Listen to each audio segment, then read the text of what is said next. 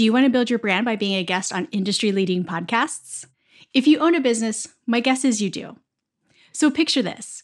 You, a dynamic executive, effortlessly connecting with engaged audiences, turbocharging your top-of-funnel marketing, and creating a treasure trove of content with every episode. Podcasting is the game changer you've been waiting for, and podcastally.com is your VIP ticket to podcast PR success.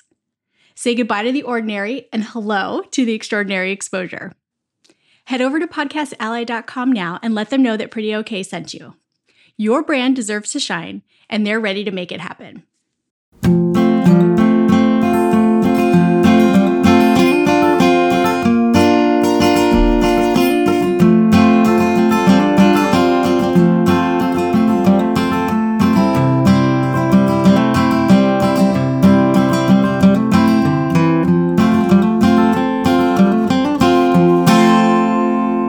Welcome back to Pretty Okay Podcast. I am Samantha Welker.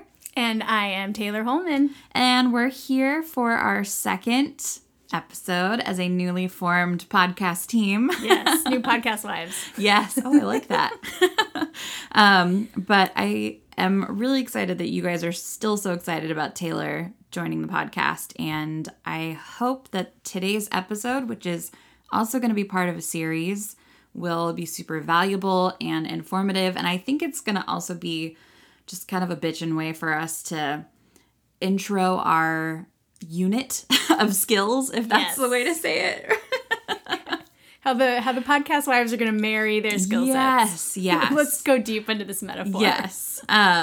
So we initially started out with this idea for the episode of, so you have an idea for a business, what's next? And then Taylor, in her type A, my favorite type of personality, put out this outline, and we realized, oh shit, this is a whole series. This is not just one episode.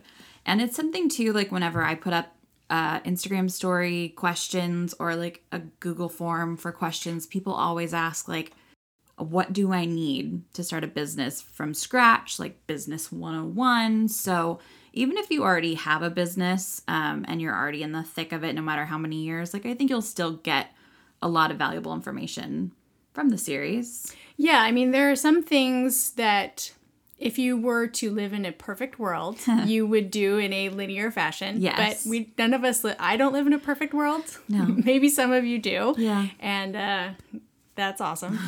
Good on ya. Good on ya. But because most of us don't operate in this closed system, even if you are a year or two or many more than that down the line, you can still take some of these quote unquote first steps and go back and revisit them. And they still provide an extreme amount of value to you.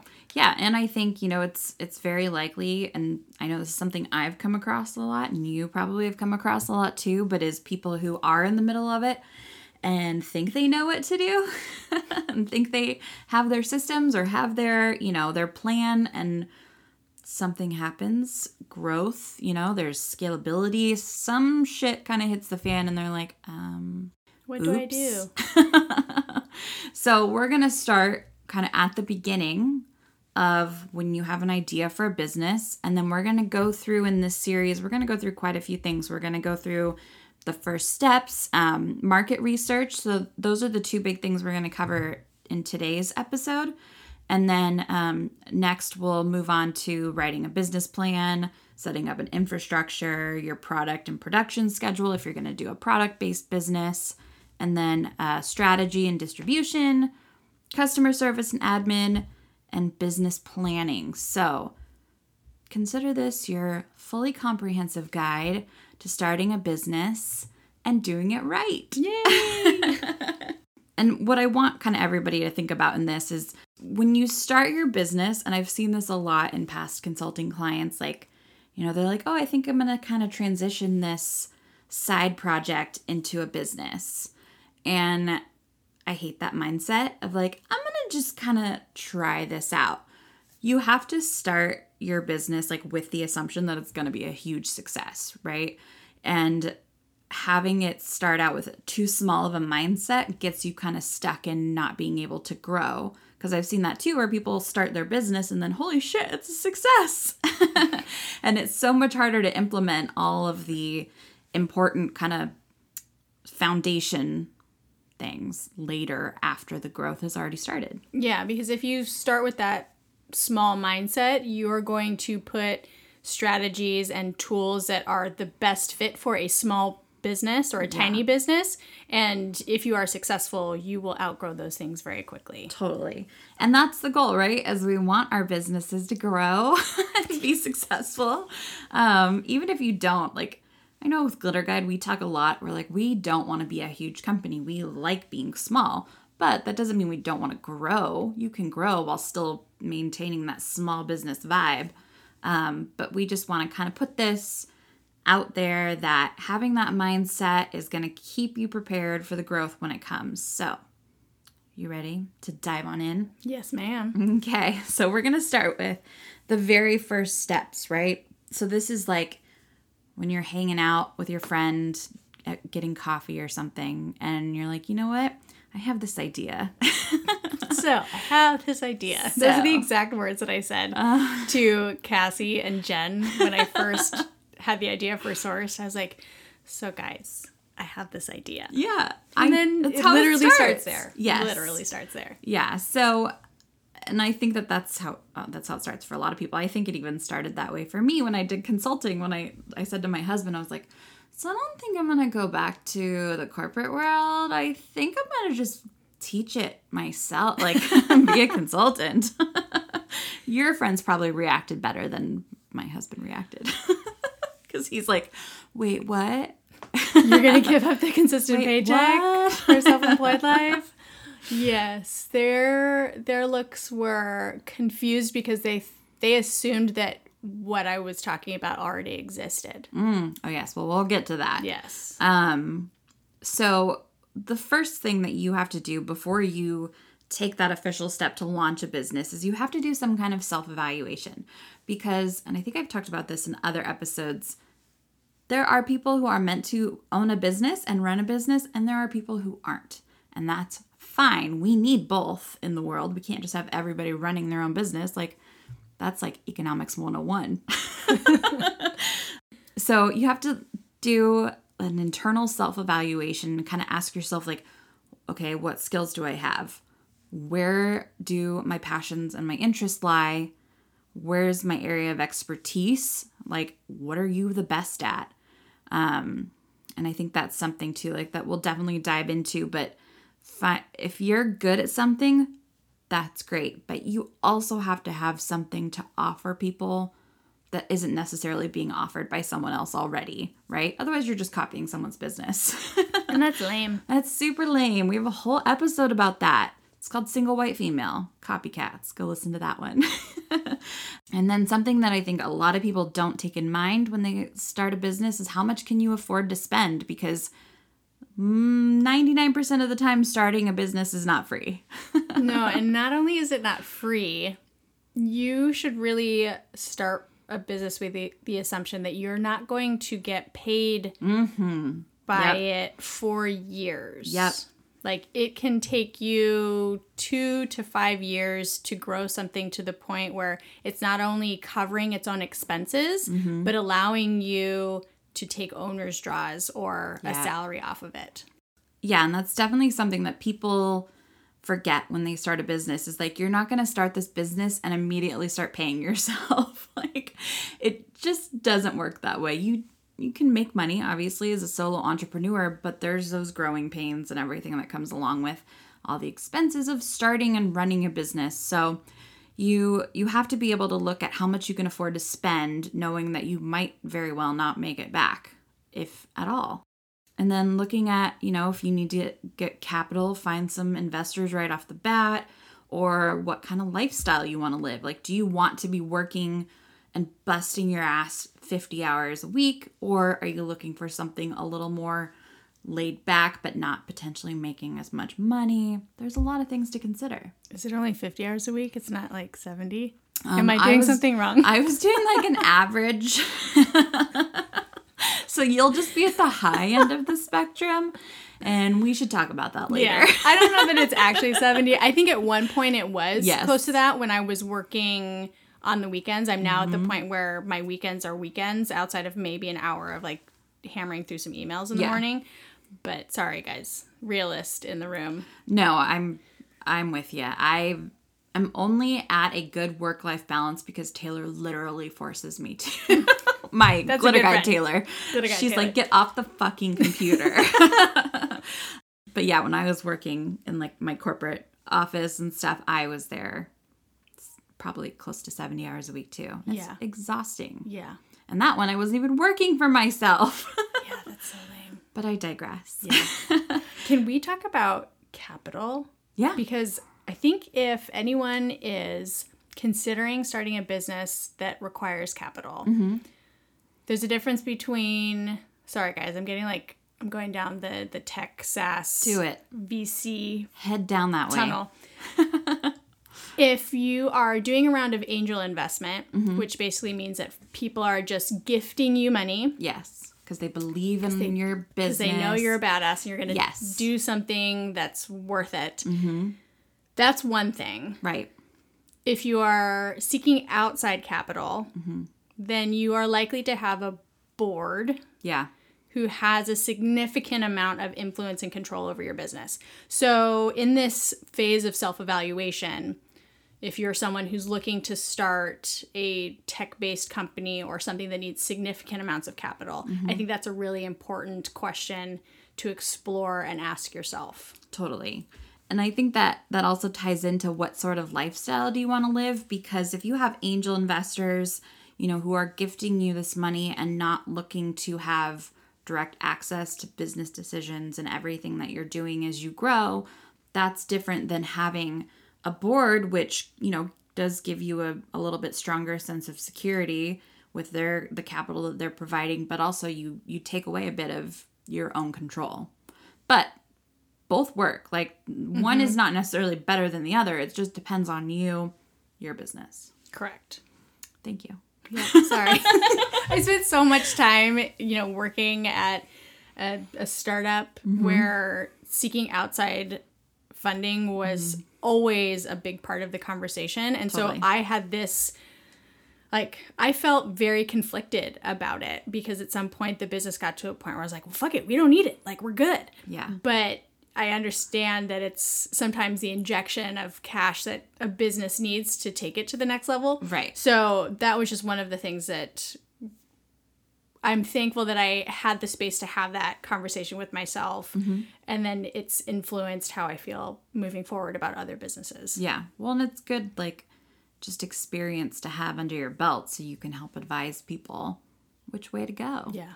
Don't take the man's money if you don't have to. Yep. That's always my advice is if you don't have to, don't take it. But I do know it can be very beneficial for certain businesses.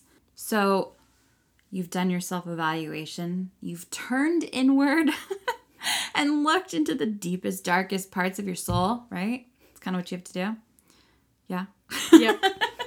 Really deep. Real So deep. Uncomfortably deep.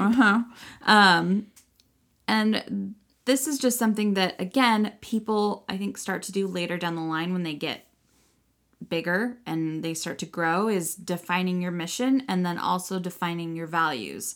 So having your mission just kind of outlined before you even launch your website, I think is so crucial because having the mission and then also having your values, I've talked about this so many times before, it'll help guide every decision that you make because you'll have that backbone and you'll be able to just kind of measure them up next to each other.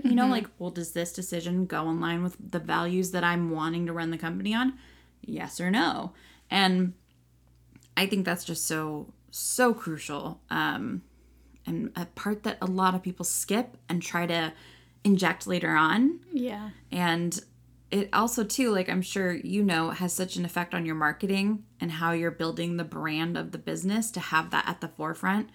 And I always refer back to, I talk about this book a lot, Simon Sinek's Start With Why. Have you read that one? I have not. Oh, you should. It's fabulous. I really do tell everybody, if you're gonna read one business book, this is probably my suggestion. I think it's good to know what your why is before launching the business, because, you also have to figure out if your why is focused more on meeting a personal need or a marketplace need.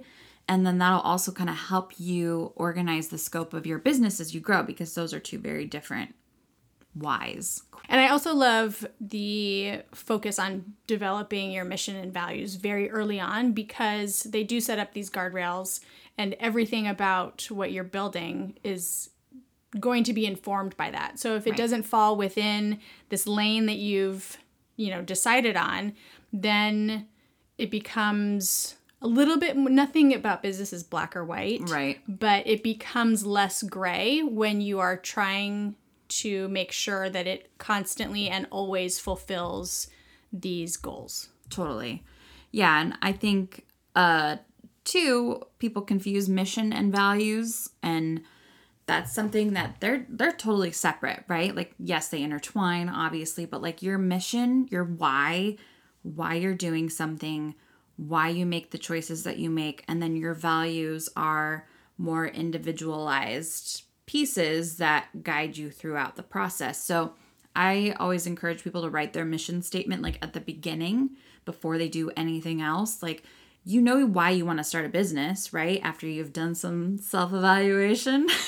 And if you don't, you can't. Don't start a business if you don't know why you want to and what you're offering to people. So sitting down and looking at that, start with why, read the book. There's even, I'll put a link in the show notes. He does a TED Talk that kind of summarizes it a bit. And it's just so incredibly helpful to look at that, and it'll answer so many questions later down the line that you don't know you have right now as a new business owner. So mission and values, two very important things you have to do before you start getting into the nitty-gritty of anything of the business. Yeah. It a little bit is tied to your elevator pitch. Yes. Like, if you can't clearly and succinctly communicate why you're doing something, right, then you're not ready to do it yet. Right. And it is, we'll talk about elevator pitches later when we get to like the business plan aspect. And I think, if I remember correctly, Julia and I did an episode on elevator pitches, but I don't remember. I have listened to every episode. I don't know if you have done an elevator pitch one. Then we should. Yeah. But we'll talk about it more when we get to the business plan part. But yeah, like your mission statement is different than your elevator pitch, but having both of those at the very beginning is so helpful, because when someone asks, oh, what's your business? You can just kind of spit it out and explain it quickly and concisely without fumbling for words like I'm doing right now. That's because it's hard. Finding the right words is very difficult. It is. And, when you're talking about developing your mission, it's okay for your mission to be founded in you solving what used to be or is a personal pain point. Totally. I mean, that is, as, in its most simplistic form, somewhere you can start. Yeah. And so don't feel like when you are sitting down to write a mission for this business that hasn't actually come to fruition yet, that it needs to be this grand, statement. Right. It doesn't need to be. And I think that's it can be very simple. Totally simple. You're right, because so many small businesses start with the founder, the owner, trying to solve a personal pain point. And so when you have that and okay, well, here's the problem, here's what I want to solve, and here's why, it's easy. You got it done. Easy. Easy peasy. Lemon squeezy.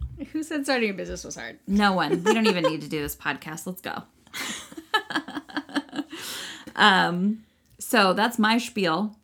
Yeah. For now. Let's talk about everyone's favorite, market research. Market research. This is something that I think people skip a lot. They totally skip it. And then they try to go backwards and do it. And it's like, oh, don't get me started. I'll go off on a tangent. I will. Sorry, I pressed a pain point. You did. You did. Found it. So after you've done this self-evaluation and you have put up these guardrails with your mission and your values, the next step is really figuring out if your business is viable, right? It's a little important.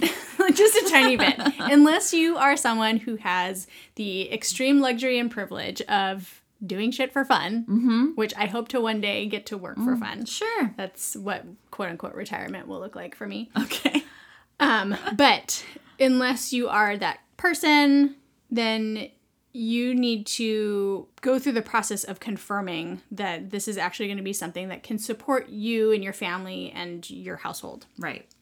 But please know that even some really great ideas won't ever make money. Yep. And that is just a part of the human experience in the world of business. Yep. So if you have this entrepreneurial inclination, don't be discouraged by one idea falling flat or not being the right fit. Right. Like you will have many ideas over the course of your lifetime. And so it really is about figuring out which is the one that has the highest chance of turning into something. Totally.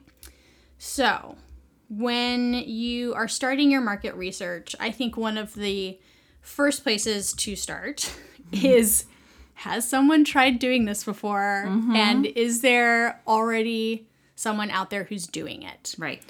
Because we don't like copycats. We don't like copycats. You don't want to be the copycat. Nope. You also don't want to be on the receiving end of a cease and desist letter. Nope. Because you've stepped on someone's business toes. Yeah. So save yourself the headache and make sure that you have scoured the internet in all of the incognito windows trying to find not your regular browser window that has all of your search history cached. The incognito window is best. But yeah, really making sure that you are searching every possible combination of words that you can think of. I'm sure that you probably have some more scientific ways of checking business logs. Yes. I mean, you can search like the trademark registry and copyright registry and stuff like that. So I always recommend people do that before they start a new business, because you can see like, oh, is somebody already doing this? Or if somebody already has a patent for your type of idea. Like, these are just things that you have to do online that you need to search. And like you said, the keywords are helpful to search for if you're starting a product-based business and also service-based business. But my biggest tip is always trademarks, copyrights, patents. Look at those. Yeah. Because how much would it suck to think you have this beautiful, brilliant idea and start getting it off the ground just to realize, fuck, someone else already has it trademarked. Yeah. You can't do anything with it. And also actually your business name. Like when you are in the process of creating your legal entity, I remember I had to give the state of California 3 options for my business name, just in case options 1 and 2 were already taken. Yeah. So yeah, that's the other basic piece that you need to make sure is available to you is, hey, is the thing that I want to call my business actually an option for me? Is it an option? I'm kind of going off a different way right now. That's cool. But like, is it an option? Does someone else have something similar? And if they do, what's the SEO already built up around that name? Because I've seen people name their brand something, and I forget what it was the other day. I think I was looking for Ritual vitamins. Oh, I love that brand. Do you? But I searched for Ritual and all these other things came up. And it's just something to take into consideration that is something that we didn't used to have to take into consideration, but now we do. So before you fully decide on the name of something, and even if you've checked it to see if it's available, do a Google search and see like, okay, well, what is going to be my SEO competition here? Like, are there too many things related to my business that are going to pop up in the search engine results as everybody else? Or am I kind of free and clear here? Yeah. So that's definitely where to start. Do the Google time. And after you have done that little bit of research, the question that any investor would ever ask you is probably the first question is, what's the addressable market? Yes. And if you don't quite understand what that means, it basically means how many people could potentially give you money? Right. And that question is a really hard one to answer. Well, and it's very valid. Like, is there a market for what you want to make and what you want to sell? And you're right. Yeah, it's hard to answer that off the bat, but yeah, especially if you are creating a new vertical. Yep. Right? Mm-hmm. If you are venturing into uncharted territory, it's really difficult to figure out how many people actually would need your service or product. Yeah. But if you are trying to build a business in something that's more established, then you can look at, other marketplaces or other online stores and things like that and kind of get a grip on how many people potentially could be customers of yours. So maybe it's 100 and maybe your business only needs 100 customers to be successful. Maybe you need 250,000 monthly users for it to be viable. But you just need to make sure that you understand what your addressable market is and what you need as a business owner to thrive. Right. The next thing is product market fit. What's that? Oh, man. I don't know that I have like a business school book definition of it, but product market fit to me is, does the service or product that you offer, is it actually something that potential customers need? Right. I mean, it's not complicated. No, it's not. That question's not complicated. But I guess product market fit sounds a lot smarter. It does. It's the technical term. But, when you are in these early stages of coming up with an idea for your business, I think one of the challenges of a founder is realizing that your particular pain points, while they might be the best source of inspiration, might not be the best place to start when it comes to knowing with confidence what the product market fit is. Yeah. Because we all experience different challenges and frustrations in our lives and processes. So you cannot make the assumption that your problems are their problems. Right.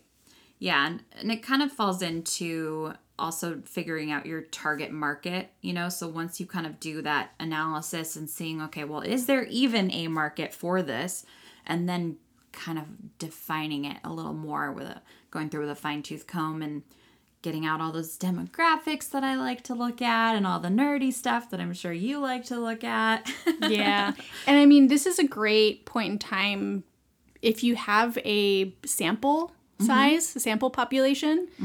If you have the opportunity to put together an initial survey to get some feedback on the idea, you can start chiseling away at, the information you need to get as close to product market fit as possible.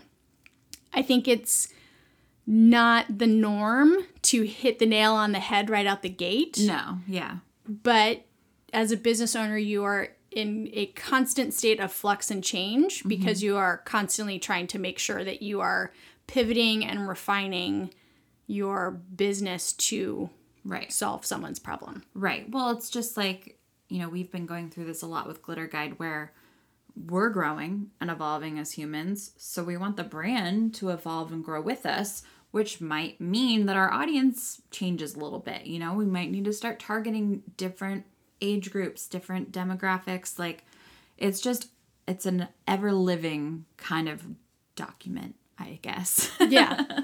Yeah. I mean, the initial products that we launched with Sourced are still like pretty close to what we're doing now, but they're definitely different because over the course of 2 years, we better understand what our customers need. Right. And so we have gotten better at creating a product that's closer to the fit. Yeah. It's still not perfect. It might not ever be perfect because everyone's always changing their goddamn minds. I know it. But yes, it is a journey, and as long as you're ready to be on the ride, then I think you're pretty cool. Yeah. Well, and okay, I have a question for you because Question.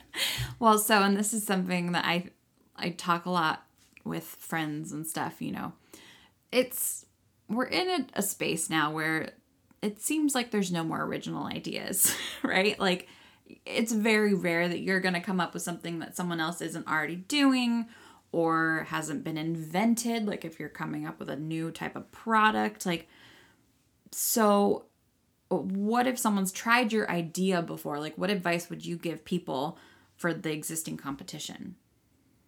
Like, finding if there's existing competition, I guess. Finding if there's existing competition? Should that deter you from starting your business? Or what does that kind of knowledge mean for you in the beginning stages? So I don't think that just because someone else has tried it or is doing it, I don't think that that's a hard stop on you continuing to move forward. As long as you have a very unique position, like brand position, or your team is made up of someone who like more legitimately understands the business, because there are some industries where outsiders are like, oh, we think we know what all of these people need, so let's build it. Oh yeah, there's a lot of those in the podcast and business consultant world as well. Yeah, and there's actually quite a few businesses like that in the wedding space when it comes to the CRM and business management tools. Granted, they all developed great tools, but some of them were founded by people who planned their own wedding and then were like, oh, we understand why planning weddings is hard from a business perspective. It's like, no, you don't. Yeah.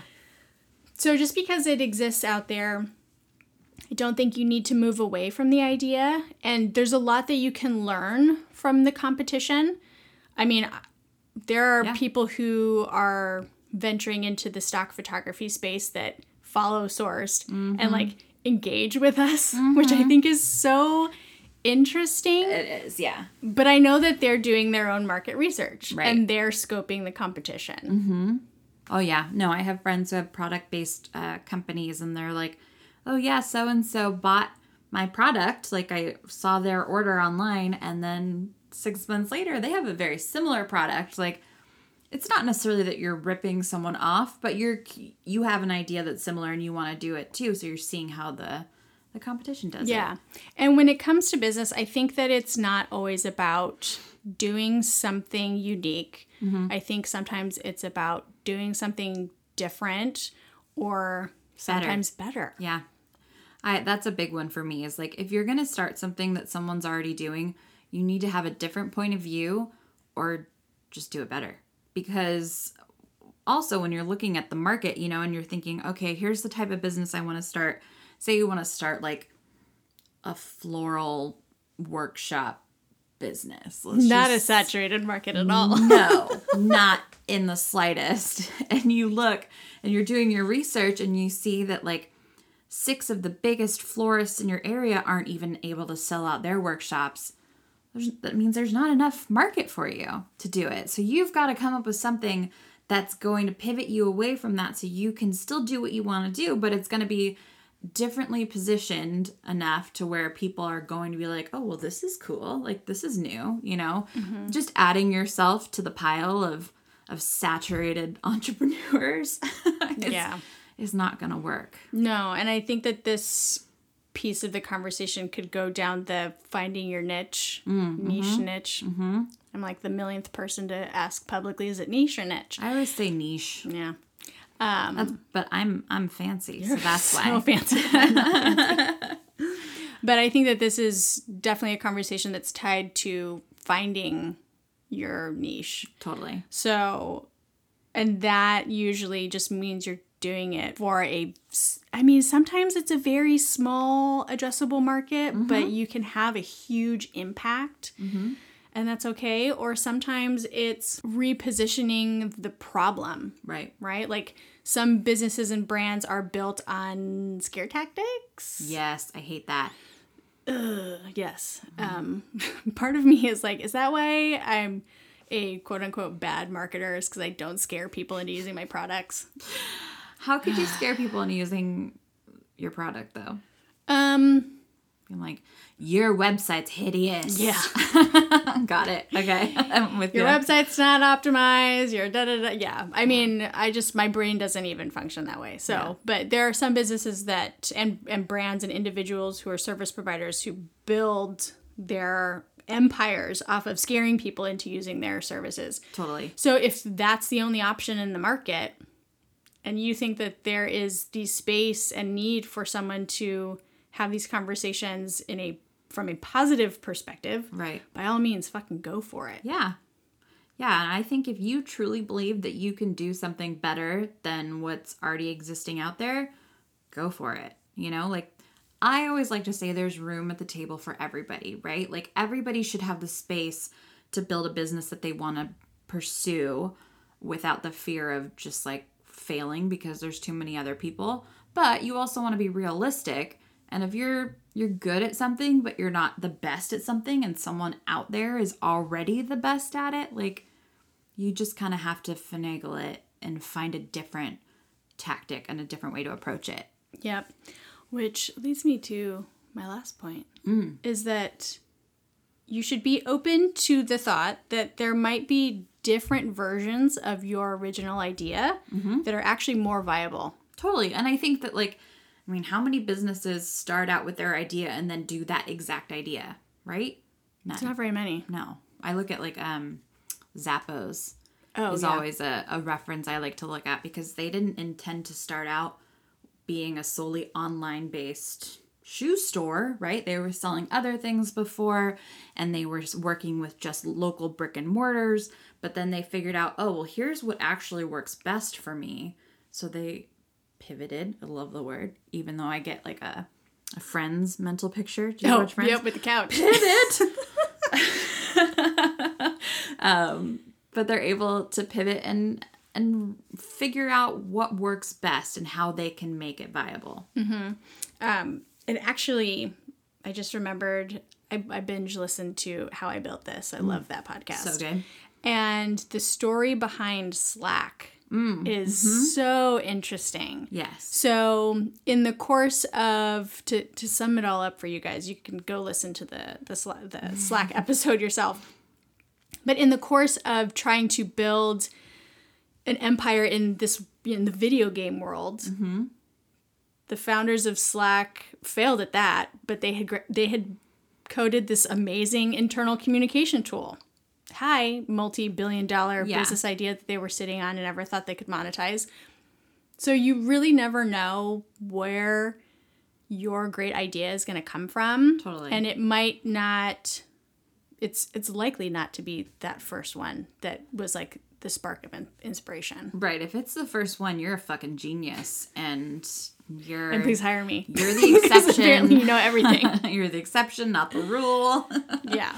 But I think that's a really good point. You know, like during the whole ideation phase, you have to iron out the major details, obviously, like the groundwork of what it's going to be. But if the idea itself isn't something you're super passionate about, or it's something there's not a market for, or you're not the best at, like you've got to brainstorm other ideas and you'll be surprised, like what sticks. Yep. Throw the spaghetti. Throw fistfuls of spaghetti. Spaghetti, yep. And totally. see if that shit sticks. Yes. Because if you sit there, you just keep the spaghetti in your hand. It's not going to work. Nope. I love that story about Slack because, I mean, I love Slack and I've used it for as long as I can remember. And I talked to about Asana, you know, because I love Asana. That was my Asana dance. You guys didn't see it. That's just for me. That's special shows just for my me. podcast wife. Because, like, if you think about it, like, an internal instant messaging system is not revolutionary in the slightest. Like, I don't know about you, but I had AOL Instant Messenger. Yeah. I loved my AOL Instant Messenger. And then I think we used Skype for a while, too, because you could chat using Skype. And but Slack, it's just, like, it's not reinventing the wheel. They just positioned it differently. And they included things in it that made it desirable and easy to use.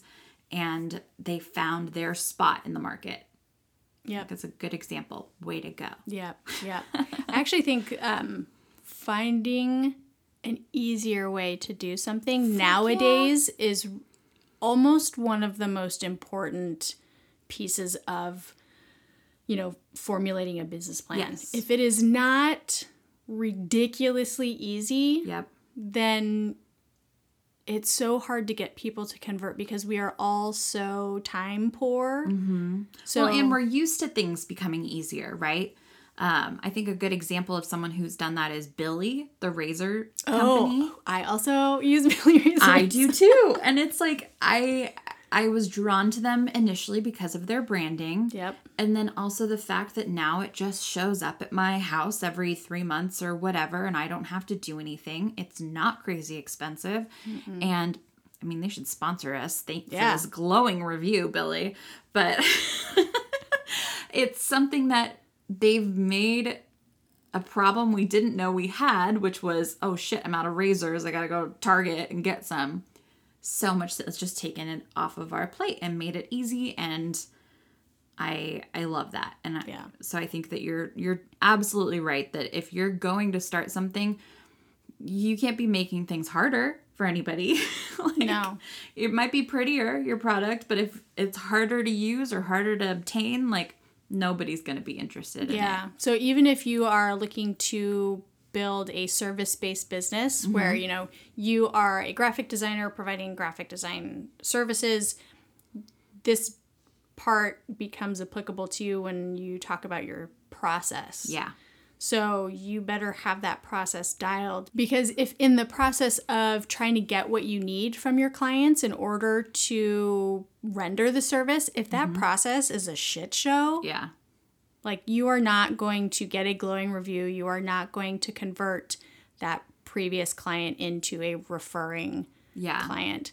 Or a recurring client. Yeah, because if they're like, oh, that process, that was a lot. That was. Woof. But if you have someone who used your services and they're like, man, thank you for making that painless and easy, they will come back time and time again, even if you cost more, I believe. Yep. I know that Jillian and I are not the least expensive copywriting team. Mm-hmm. I mean, I actually think we're on the very expensive side of things, but our clients literally don't have to do anything once we've gotten to a certain point. I have the information, and then a few weeks later, they get the product. So if nothing else, you need to dial in your process, make it easy for people to purchase your product, to receive your product, to get in touch with you if they need help. All of that needs to be easy. Yeah. We're just not in a day and age anymore where things can require too much effort. No. we all have no attention span and zero Amazon. patience. Hi. Yeah. One click buy. Done. Perfect example. Cool. Well, I think we packed in a good amount of stuff there. Like I said, we're going to have this be a series. If you guys at any point in time have questions that you want us to address during this, I don't even know what we're going to call it, business 101, something better than that. Mini MBA. We went to grad school, so you didn't have to. Yeah. Send us a DM or fill out, the contact form on the website, prettyokpodcast.com. And we'll try to get to that too, because I think we have a lot of good stuff that we're going to dive into, and we're going to get super fucking nerdy and hopefully touch on any questions that anybody out there has. But anything specific comes up, holla at your girls. Yeah. We're here. We're here.